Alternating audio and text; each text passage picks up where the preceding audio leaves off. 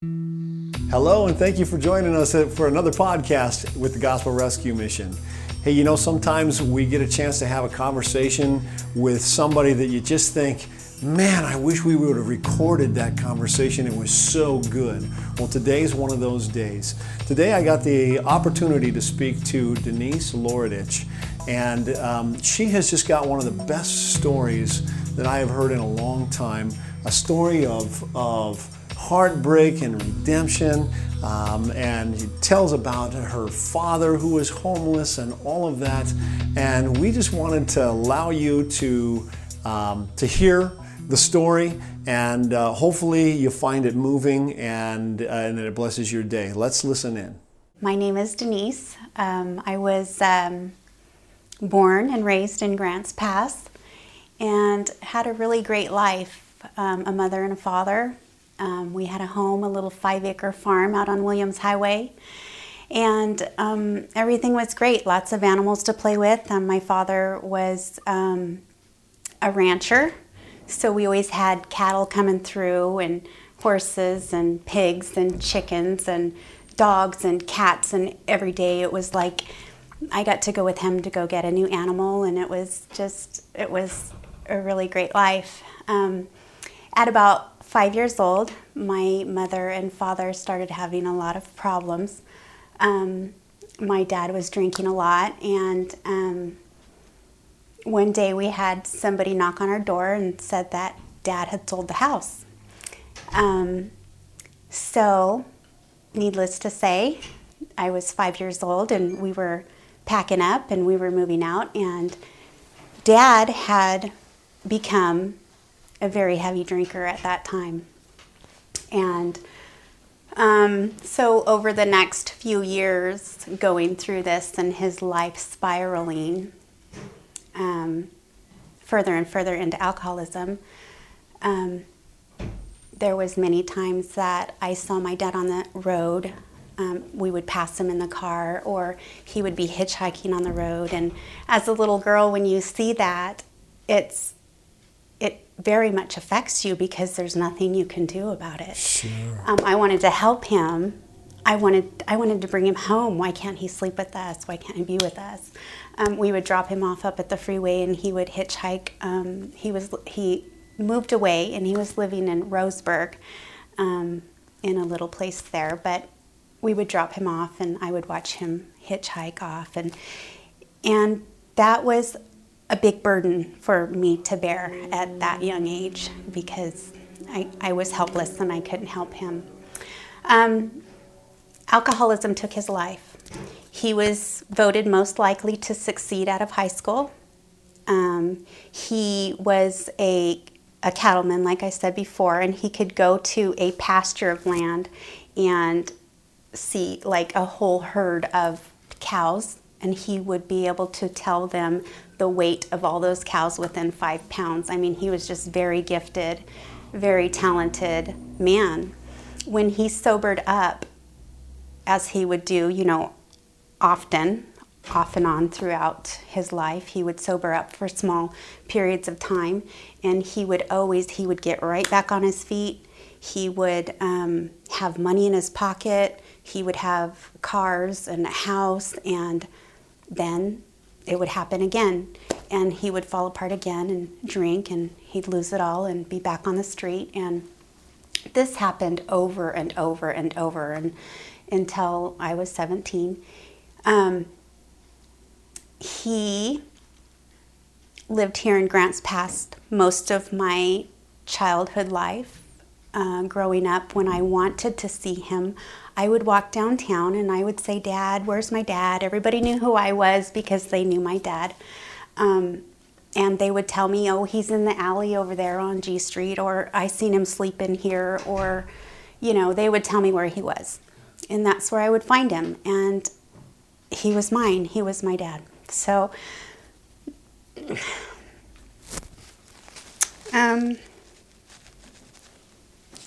every time I found him, he was always happy to see me.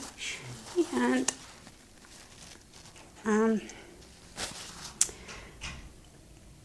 when he would sober up, he would come to the mission.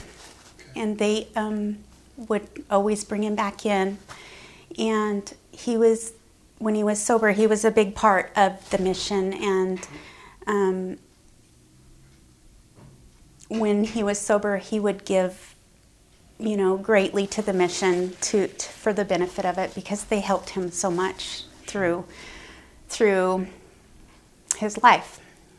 And so, can I pause you for a second? Yes, you can. So I want to stop you just for a brief second to talk about, it's interesting and it's the other side of the human connection that I think a listener may just completely not recognize, that there's a family person attached to that person that they see on the street. To imagine that somebody finds that person, goes and finds them on the street and says, Dad or Mom, and there's this rejoicing and connection, even though it's not what either of them want. The homeless person is embarrassed to be seen that way, and the not homeless family member is maybe a little embarrassed that they're that way, but that love for them is just way outweighs any of that, right? And so for you to go, when you go down and say, hey, where's my dad? Everybody knew you had done it so frequently that everybody knew who your dad was and knew who you were. And it was not frightening anymore. You'd done it enough times. You'd been down that road enough times that it was just it was kind of an extension of your family in a sense, an extension of now your new reality. But this person, it's easy to drive by somebody on the street and just see them as a creature, or some, we come up with imaginary names for them, whether it's tweaker or meth head or druggie or drunk or bum. We used to use, hobo and bum and stuff like that, years ago. But now this kind of language, it's demeaning. But I think what it does is it allows us, it's part of the way that we morally disengage from the person, to stop seeing them as somebody that's a part of, it's our community. We're obligated as a community to connect to them morally, unless we can make them less than human. And if we make them less than human, then we're capable as humans of doing all kinds of evil, right? We can beat them up and rob them. We can do all kinds of things. This is exactly what Nazi soldiers did to disengage themselves from Jewish people and still feel like they could live a moral, normal life, because, well, these people were just cattle to them. They told themselves that they weren't really human. They were simply animals or something ridiculous. And we do the same thing in a subtle way and don't even realize that your friends and mine, people that we know and love, maybe even, our family members sometimes will you hear them when we're driving down the street and go, oh, look at that bum. Get out of my way, you bum, or whatever. And they make these comments and totally, in their whole thing, they don't realize that what they're doing is they're intentionally, morally disengaging from the person, from a human being, somebody that God is, made in his image. That's right. An amazing thing. Right. So how old were you when you learned that something had happened to your dad? And tell us what went on there. So after years of him being on the street, I became pregnant at a young age, and I moved away to San Diego, and I had my baby there. And I was 17, and I brought my little girl to Grants Pass, and he at that point was sober, and he had an apartment at that time, and he got to meet her, and that was the last time I got to see him. And she was about 1 year old, so I was I think 17. And shortly after that, I was looking out my window in San Diego and I seen my mom coming. And I thought, oh, something's wrong. And she knocked on the door and she said, your dad is gone. And it was really hard for me because I always hoped and knew that someday he would be sober and be able to live a productive life and be a grandfather and be a father that he desired to be through the alcoholism. He was beat to death by another homeless man here in Grants Pass. They didn't find him for 5 days later. So he was beat and he laid there for, I think, 2 days before he actually died. And then, so that was really hard. I came to Grants Pass and I was young. I didn't have any money. And I wanted to bury him with dignity, with some class. He was mine. My dad, the state told me that because he was homeless, that they would take care of it and they would put him in a plywood casket that would be free for him. And I just couldn't do that. And so I just prayed and believed God that he was going to make this possible to be able to bury him with dignity as he deserved. So the Lord walked through that with me, and he provided everything to, we got to use Whole and Whole. They gave me a huge discount and let me make payments forever, $50 a month. And they said, they finally called and said, you've been so faithful at paying this $50 a month. We're going to write off the rest of the balance and we're going to send you your $50 back. And I was just like, oh, praise the Lord, because that was my diaper money. Like, I really needed that money. But in that too, I wanted to also bury him at Hillcrest. And people were saying, oh, you can't do that, it's too expensive, and you don't have any money. And so I just said, well, let me just go there and check it out. And the guy that came out to meet with me, he said, well, by the way, who is your dad? And I said, Les Toothman. And he said, really? He said he was my my college roommate. He was my roommate in college. And he said, I'm going to give you everything half off and you can make payments. So wow. Everything that I prayed for came to pass for me for that time. Wow. And the Lord just came through time and time again. And I was able to bury my dad at what I think is the best place in town. And he had a beautiful funeral. In fact, the funeral they opened the doors. People were lined up outside. It was standing room only, and they had to come with the cop cars and block off the streets because there was so many people there. Wow. He knew everybody from, the judges all the way down to the homeless, and he was respected in the community because he was a man that he deserved respect. Sure. Although he lived his life in that way. Yeah. So at some point in time,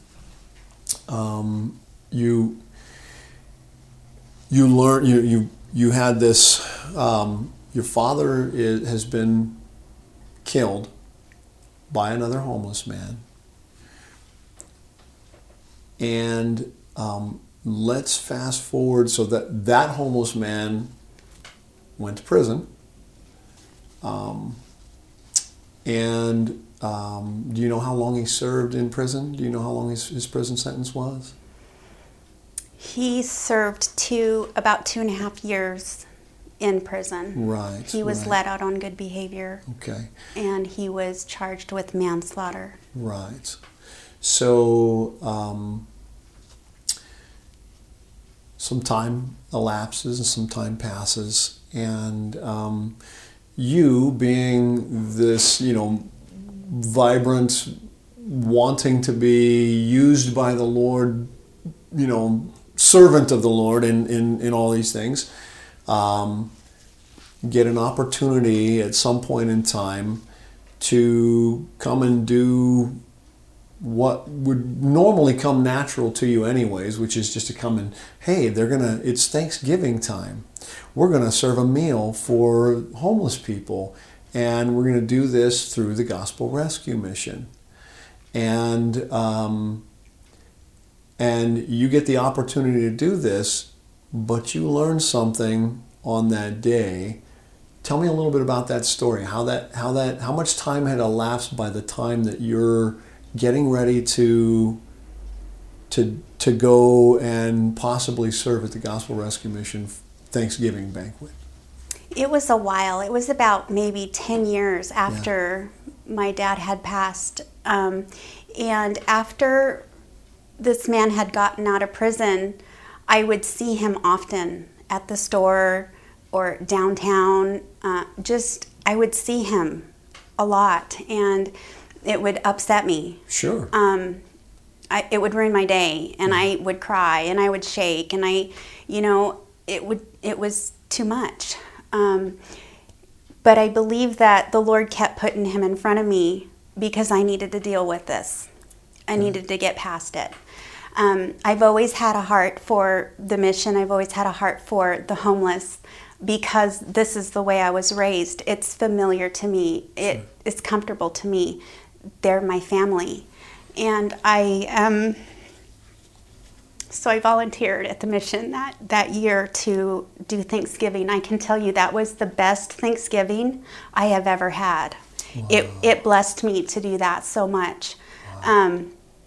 Just the joy that you get from serving others it's the joy of the Lord. For sure. There's no other explanation. For sure. I tell people often who are struggling with depression, anxiety, really stuck in their own rut, often go serve. Go find somebody to serve. Go find somebody to take care of. Absolutely. You want to get out of that rut. If you want to break that cycle, start making life not about you, but about others. And you'll be amazed how much you stop focusing on the stuff your that you're in. Focus shifts. Exactly, your focus shifts. And so you did that, and I did that. Yeah. And that was a really great Thanksgiving one to remember. But so I was there, and the man that did this was there also, and he was there to eat,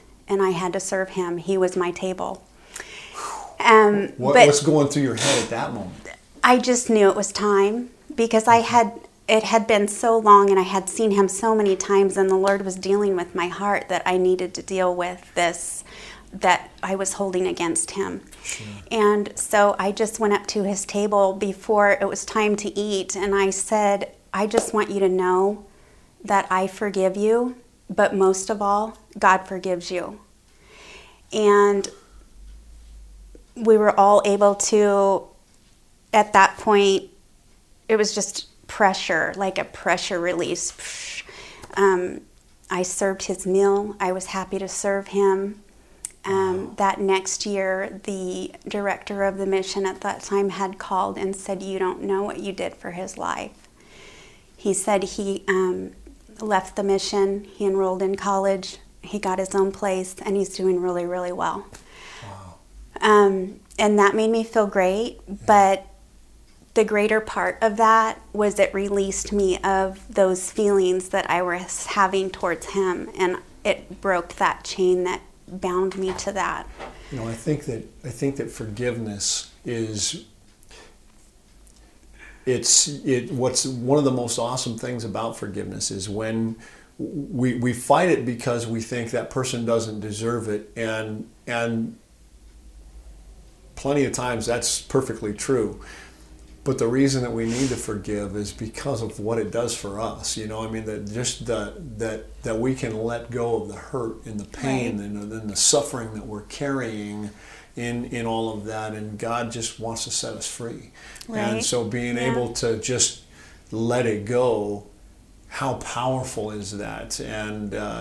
And so you were able to do that. That must have been felt like a huge burden. I think of the story of Christian in Pilgrim's Progress, when all of a sudden the backpack comes off and he's just and he's free because he's no longer carrying his burden anymore. Right. You know, and that's such a great thing.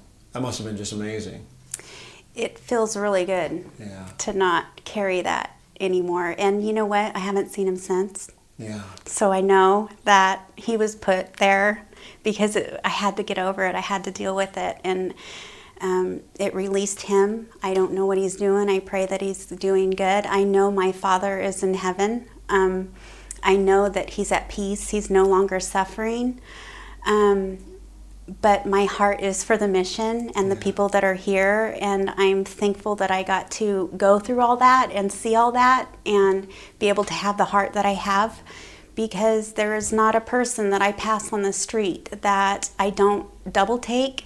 I look in my rearview mirror, I go around the block, I oftentimes pick them up. My husband gets very upset with me, but I feel like the Lord has given me the courage to do so, the strength to do so, the knowledge to know when to do it and not when to do it. He has told me, turn around and pick that person up, sure. And I have done it. There was one time I was driving by a homeless boy. He was sitting on his bags and he was hunched over crying, and he had the phone to his ear, and the Lord told me to turn around and pick him up. I was headed to the bus stop to pick up my brother. I don't normally head to the bus stop to pick up my brother. It just happened to be that day I was. So I turned around to pick him up, and he gladly got in the car, loaded up his stuff, and I said, where do I need to take you? And he said, I'm going to the Greyhound bus stop.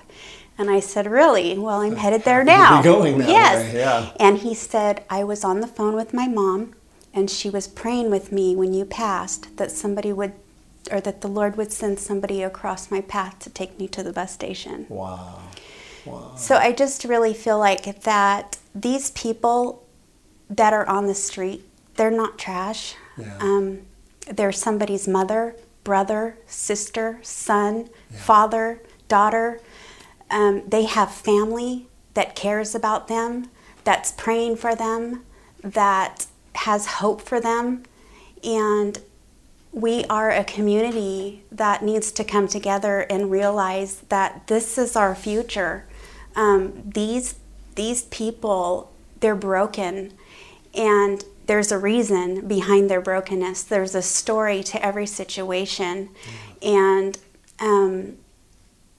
it's very eminent that we realize what's going on and not have our hearts so hardened, but that we can all look inside ourselves and realize that, wow, these people belong. There's a reason. There's a purpose for their life. God created them for great things, and they're broken, but we're not, and we can help. Yeah.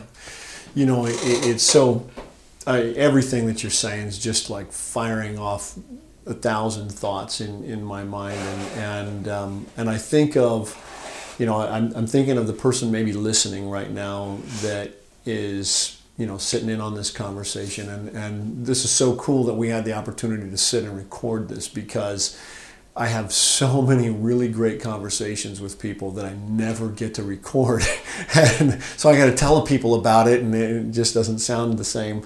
So I really appreciate you coming in and taking the time to do that and have this conversation with us. And I think, you know, I think about that person listening, and I go, maybe there's people there that are listening for this podcast for the first time. They're hearing something about the mission for the first time. Maybe they're only considering these things for the first time. I mean, you have their attention. We're riding shotgun with them in the car, or we're on their podcast app while they're, you know, running a treadmill or something in the gym, or whatever, and listening at work when they should be working, or something, and and you have the opportunity to say something to them, to try and help bring them along. Is there anything that you feel like you would, like to add to any of this? I mean, how can they get involved? Maybe they don't have the courage to pick somebody up. Maybe they don't know what to do. What would you tell them? A lot of times that's hard for me too. How can I help? Where are the gaps? What could I possibly do that's uncomfortable to me? Or I'm not you and I didn't grow up that way. But everybody can do something. Yeah. When is the last time you walked past somebody on the street that's there and smiled at them or at least said hi? Yeah. You don't have to give them money. Yeah. You don't have to give them anything. But what about a smile? Just being kind, yeah. Just be kind. Yeah, acknowledge their humanness, right. And the value just in that, their humanity, instead of just avoiding their gaze. I love that, yeah. Right, and I want to be more involved because I haven't been. I've been, I drive by and think the mission's beautiful, great, that's wonderful, I'm so glad. But I have not come forward and to see how I can help, and that's why I'm here today, because I want to help. I want to be a part of the bigger plan, the solution to what's going on here in our community. It's big, and it's not going to get better. It's going to get worse. So we really need to come forward and do what we can do, each one of us, because we all have something to give, whether it be clothes or money, or I drop off my fresh farm eggs back there, and that's fantastic. And it's it helps. Just whatever we can do to help. Yeah. And not your junk. We want the best things here for our people. Yeah. We want to be able to take them if they have a job interview and buy them new clothes, and not just one outfit, 5. Why not buy this person 5 new outfits? Because they deserve that. Yeah. Have you ever been to a job interview and had to wear something secondhand? No. It doesn't make you feel confident. Your confidence isn't there anyways, and then you're showing up in used clothing, or let's just give them the boost that they need to get up and going, because I can guarantee you, once they've ended up here at the mission, they're ready for change. Yeah. They are ready for change. Yeah. And so it's taking us to come together and love on them and be able to give them needs, not just $5 here and there. That's not helping anybody. Yeah. Well, I mean, what you just said is so perfect, because we noticed as a mission when we were back at the old 8th and E building, the old yellow submarine there, that's not even there anymore. But that's where my dad was. Yeah. And that's where I met the man who killed your father, and I knew that he had killed someone. I didn't know you or him then, and stuff. And it seemed to me like when we were there and we looked really destitute, people were more apt to get engaged. I think one of our problems, we really felt like, we wanted to give them the best. We wanted to really make the mission in Grants Pass to just be something that was so far and above what we had done in the past. We wanted it to be just the absolute best that we could offer. And the unfortunate thing about that is, people drive by and see our big blue building and they go, they got it all taken care of. Look at that. Right. If they even recognize it's a mission, most people think it's a retirement home or something like that, and so they come by and they see it and they go, they got it together, and maybe they've got, an 18 pack of eggs from their chickens in their car, and they're thinking, what do I have? What's my little gift compared to that great big building, and what is that in the face of all of that? And let me say, from a person who works here and on that side of that, the person who's often been receiving that, is that sometimes it's we had just written eggs on the prayer list a half an hour before because the guys were getting tired of oatmeal. Right. Now, they had oatmeal, or whatever. They've been eating oatmeal every morning for breakfast or whatever. And they say, hey, we need to buy some eggs. And I said, you know what? I don't have eggs. But what you ought to do is put it on the prayer list and let's ask the Lord for it. And because he's going to tell Denise to bring them. He will. And what's awesome is I always put my more staunch atheists in my kitchen, because this is one of the places that I see God's hand answer prayers like that. And you might be just somebody bringing a bag of tomatoes or some eggs or whatever it is that you're bringing up to the back door, and think, I don't have much, and not even realize that what you have isn't just eggs. It's an answer to prayer. That these people are having a hard time believing that God answers prayers, that right. There is a God and that he answers prayers. And you showing up with exactly what they prayed for flies right in the face of the narrative that they've been told that God doesn't care about them, that he doesn't exist, and he doesn't care about them even if he did exist. And here they prayed for it, and here it is right there in their lap. And you're smiling at them and kind to them and generous to them. And you didn't just give them eggs. You gave them the best kind of eggs they can get. I mean, and that's the kind of stuff that I see. We pray for coffee, and then a Dutch Brothers van pulls up and donates 250 pounds of coffee to us or something, and it's like, and I tell them, that's not just a sign that God is providing for your needs. That's a sign that God really likes you. Because we don't need coffee, and if we did, some of us will go, hold on, I need coffee. But he could have gave you really trashy coffee. He didn't. Right. He gave you our community's very best, and something that you're going to enjoy and everything. That tells me God likes you.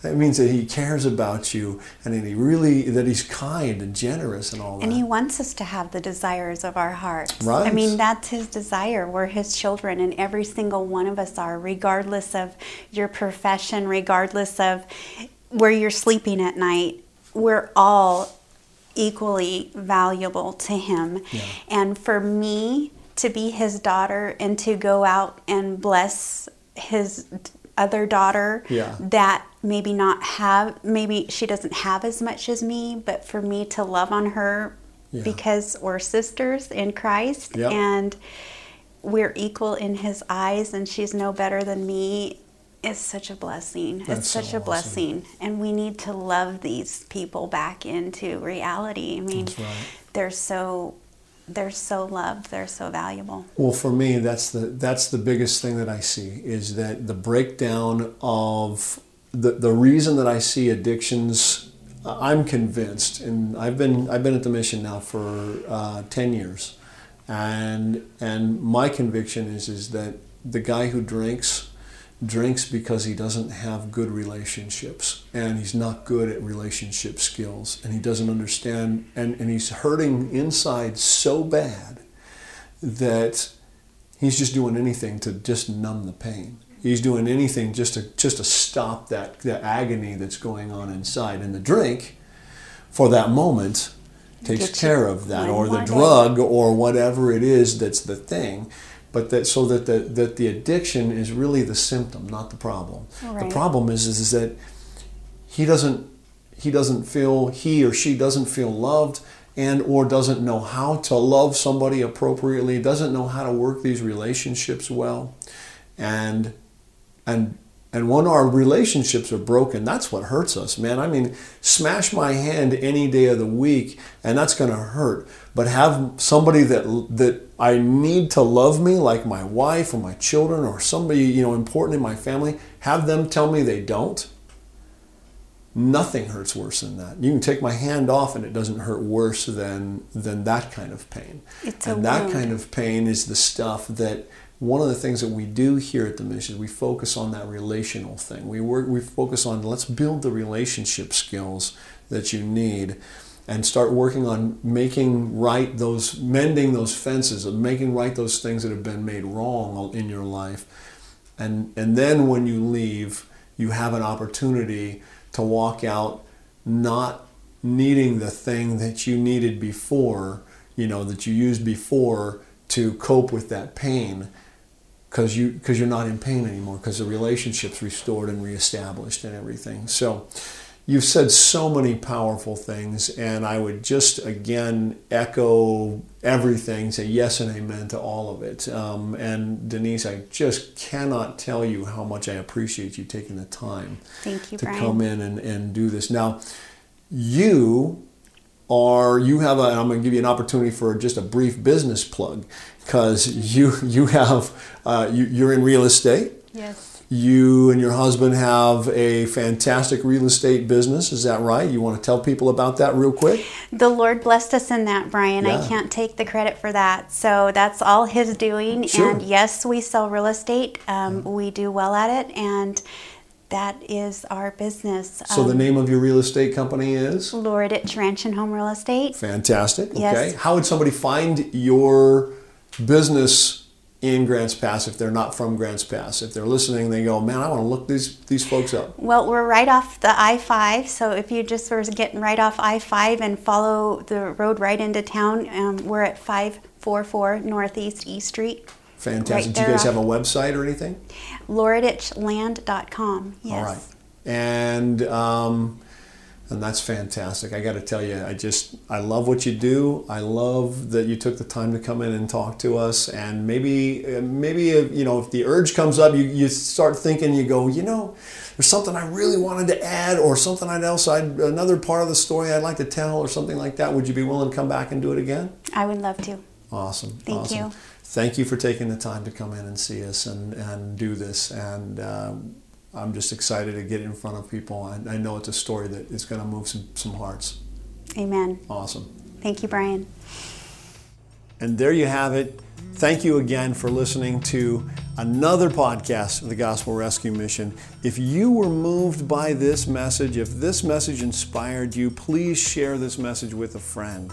Please, tell people that you know about what we do here at the mission, and maybe about Denise's story, because this was a really great story. Our web address is grantspassmission.org. You can find us on Facebook. Of course, we are at 540 Southwest Foundry Street here in Grants Pass, Oregon. We'd love to hear from you. Thank you again for listening, and have a great day.